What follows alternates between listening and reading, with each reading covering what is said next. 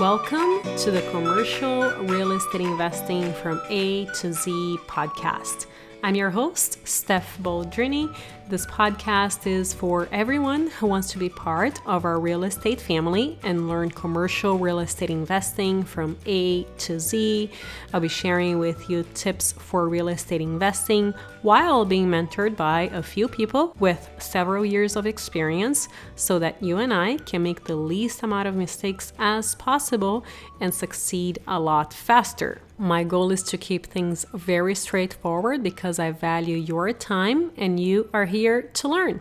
With that, in the last episode, we learned how you can go from investing in residential properties to commercial properties. And in this episode, we are learning what are the market conditions to look for in new developments and how to understand supply and demand balance and imbalance in your target market. We are interviewing Victor Menas. Victor has been investing in real estate for the last 9 years, both in Canada and the United States. He has done all kinds of commercial projects from value add to ground up development. He has also raised several $100 million in investments, and he is the author of Magnetic Capital: How to Raise All the Money You Need for Any Worthy Venture. Here we go. Victor, thank you so much for joining us today. I'm so excited for this interview. You are awesome. Why don't we get started and learn a little bit about you? Great to be here and great to talk to you again. I, like yourself, have a tech background. I started my career as an electrical engineer in the microprocessor industry, designing chips for all kinds of different applications. Started out in telecom. 52% of the phone calls in North America were processed by a chip that I designed from the early 1990s onwards, and then moved into progressively more embedded applications, everything from color printers to pachinko patchy slot machines in Japan with Sammy Sega, to wireless handsets. I even have a chip in the Patriot missile from Raytheon. So all kinds of different weird and wonderful applications. And about 2008, 2009, I was traveling back and forth to Tokyo every 2 weeks. We were building a new cellular network for the number 4 carrier in Japan at the time. And it was burning me out physically, emotionally. I mean, that 13-hour flight to Tokyo and back every couple of weeks was just turning my life upside down. And I simply decided it was time to make a change and took a hard left turn in my career. And I saw real estate as one of the best places to grow a new business, to create wealth.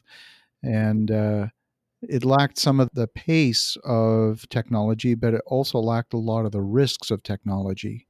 And we can talk more about that because I know both you and I have that very similar Silicon Valley background. Yes, and not only all of these benefits, you now have time to enjoy your life, right? As I see you traveling the world sometimes here and there. A lot of what I'm doing today certainly is location independent, and that makes for a lot of choice and a lot of freedom in life. It doesn't mean I'm not working hard. I certainly am. I'm probably working harder at this point in my life than at any other time, but that's a choice, as always. So, I can't say that there's anyone in the back room with a whip saying work harder. That's entirely up to me. And that's part of the journey of being an entrepreneur. If you're driven, if you really want to succeed, if you have made commitments to folks and you want to fulfill them, you do what it takes. And that's just my makeup, my character. So yeah, I'll work hard, but it's not because I have to. And I also absolutely love that, just being able to be anywhere working in real estate, as hard or not as you want. And yes, you are, you have quite a few projects going on. Yes, we do. Why don't we jump into what are some market conditions that people should be looking for when they're looking at doing new developments? Well, it doesn't matter whether it's new development or anything. I'm not actually a real estate person per se. I really think of myself more as a business person. When you talk to real estate people, they tend to get wrapped around the axle talking about things like comparable sales and things like that. And that's useful, but it's not the whole picture. I'm a much bigger believer in the fundamentals of the very simple law of supply and demand. If you've got an excess of supply and a shortage of demand, you can predict what's going to happen. Prices are going to fall. If you have a shortage of supply and an excess of demand, and those conditions are going to persist, you have a really robust market from the point of view of an investor or developer, because there's going to be always upward pressure on prices, upward pressure on rent, upward pressure on valuations. And that's what I look for. So I want to find markets. And when I say markets, I really mean micro markets where those conditions persist, they exist, they're not artificial, they're going to be there for a long time for some good reason. I'll give you a simple example. We're developing right now a portfolio in an area that's inside or just outside the boundary of a national park. And because the tourist attraction is the national park and there's a moratorium of development inside the national park, there's not going to be really any new construction. But visitorship to the national park keeps growing day after day after day, year after year. And so prices keep going up. Some of the short-term rentals we have just in the shadow of this national park are pushing upwards of $600, $700, $750 a night. And when we went into it, we were thinking we were going to get much less than that, but we knew that we were going into the market with the right conditions because there was that excess of demand, the shortage of supply, and there wasn't going to be a ton of new development inside the national park. And how do you come across these locations typically? Is it someone that just mentions it to you, or you come across an article? It's usually through a conversation. It's almost always through a conversation where someone will say something and we'll say, that's intriguing, and then look into it a little bit deeper and see if there's really something there. Not only are those market conditions there, who else is in the market? Is it a market where it's a closed market and there's only 2 or 3 players? Or is it one that is open to other folks coming into the market and adding some capacity? What I found in particular, we talk a lot of investors every day. And I think most listeners of your show would agree that today there's more money chasing deals than there are, in fact, opportunities, at least at a decent price. And because there's so much money chasing deals, prices are getting bid up into the stratosphere. Prices are getting bid up to levels that frankly don't make sense. And my calculator works the same this year as it did 2 years ago, as it did 4 years ago. And it's funny how for some investors the math changes, and it shouldn't. Yeah. Right.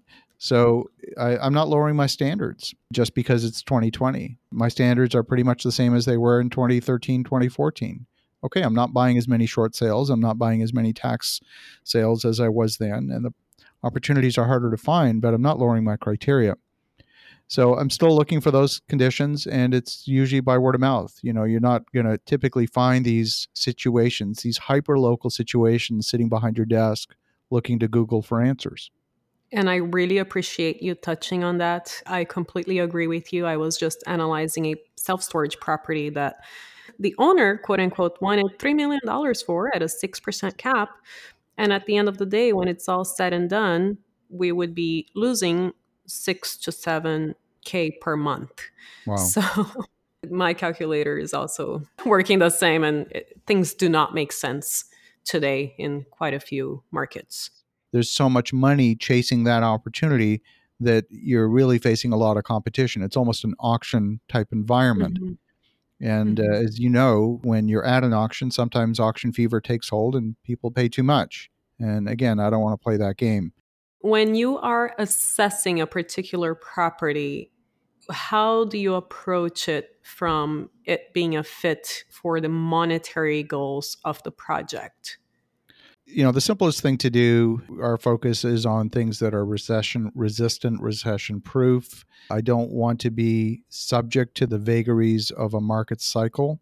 So for that reason, I won't go into retail, for example. If I have a vacancy in a retail strip mall, that location could be vacant for a year or two if I'm waiting for that perfect tenant who's looking for exactly that square footage. And then, of course, you've got to do tenant improvements. You've got to do a build out. So you really are looking for that needle in a haystack type of perfect fit. But what I found is there's really 2 ways to source these opportunities. One is to find them, and the second is to manufacture them out of thin air, to create them. And I find that when you create them out of a concept in your own mind, you're not competing with anybody because they're not in your head. They can't see what you see. And you can create something from nothing that satisfies a need in the market. And in particular, if you have that mismatch between demand and supply, now you're solving a real business problem. We've done, for example, in our workforce housing RV park, we are currently in the process of building a senior assisted living community. This is a complex of multiple buildings, of multiple residential care homes that each home specializes in a different aspect. We've got a couple of homes that specialize in memory care and dementia. We have a couple of different positionings of different products at different levels of service, and we've designed the home specifically for that purpose. So we do different things, and it's really depends on what the market needs. How do you go about finding what the market really needs in terms of supply, demand, or imbalance? Just talking to people, talking to the folks that are, let's say, the pillars of the community, the folks that are well connected.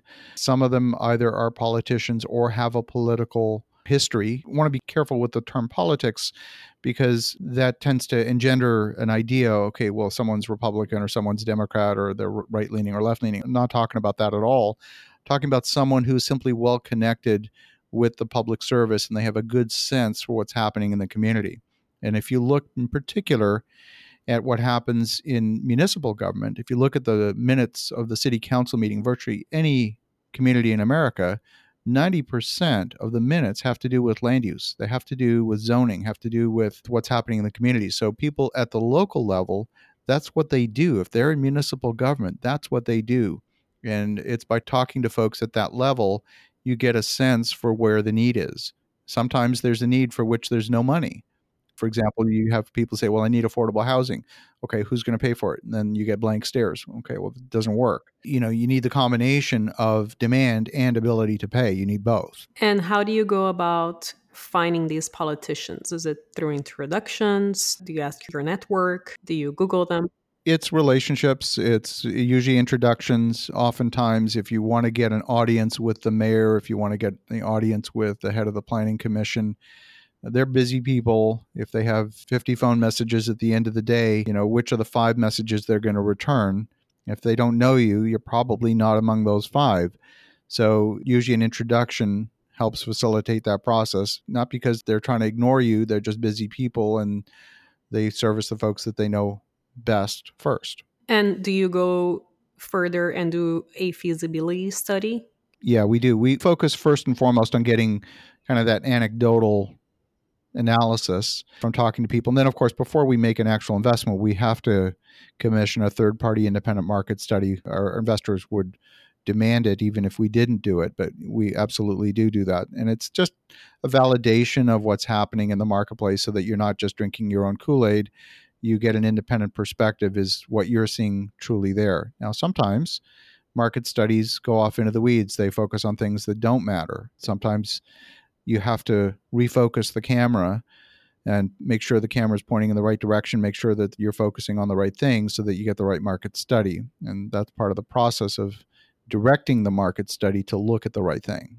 And then once you determine a market as a good fit for some projects, do you continue investing in that market or you continue exploring other markets? Yeah, that's a great question. I would not go through the effort of building a team and an infrastructure in a market for just one project. I've got to see a stream of investment over a period of time. So again, I want to see those market conditions persist for a good long time so that it makes sense to make that investment, not just in dollars for the project, but in building the team, because that's actually the key part. Money's a little bit of a commodity.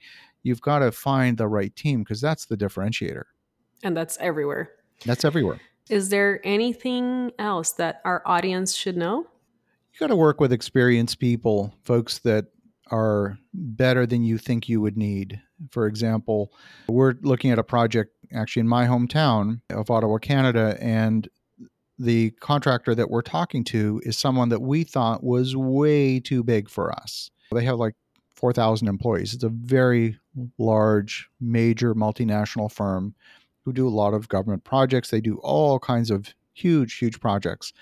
And we thought, does it even make sense to be talking to these guys just for a single building? And it turns out they have a division that specializes in some of these smaller projects, and they pull resources from some of the other divisions. And we haven't selected them, but they may turn out to be a very good fit. But what's great about working with folks that are at that level is they have seen it all. They really have the experience. So when you ask a question like, what should I be budgeting for underground structured parking on a per square foot basis? They have the number at their fingertips. They can tell you and they can justify it because they've done it enough times. If you're hiring a small general contractor, what I call the two guys in a pickup truck, they're not going to have a clue. They might give you a number, but it's not based on anything. So the voice of experience is worth its weight in gold. So you're hiring them to build that property for you? Correct, exactly. How can our listeners get in touch with you? Probably the easiest way to reach me is through my website at victorjm.com. There's a form on the website if you want to message me directly. We have a monthly mastermind that we run, which is super cool. If you go to victorjm.com/events, you'll see that, as well as some of the other events that we have throughout the year. And would love to connect with your listeners. And I do respond to every single email I get. Victor, you are such a wealth of information. Thank you so much for taking the time to join us and share your knowledge with us. I really appreciate it. Well, great to talk to you again, Stephanie. And for listeners at home, have an awesome rest of your day. Make sure to subscribe to our channel if you haven't already. And I would like to thank our latest reviewer, Real Estate Mike Chang. Super informative and concise. Great job. I'm a commercial agent in the Hudson Valley outside of New York with prior experience in retail, fitness, consulting, and adult learning. And this is by far one of the best deliveries of pertinent and relevant information that I have come across. Thank you. Look forward to working with you in the future. Thank you so much, Mike Chang, for your great review. I will definitely work with you if you have some good deals, so feel free to send them our way. And I will see you guys next time.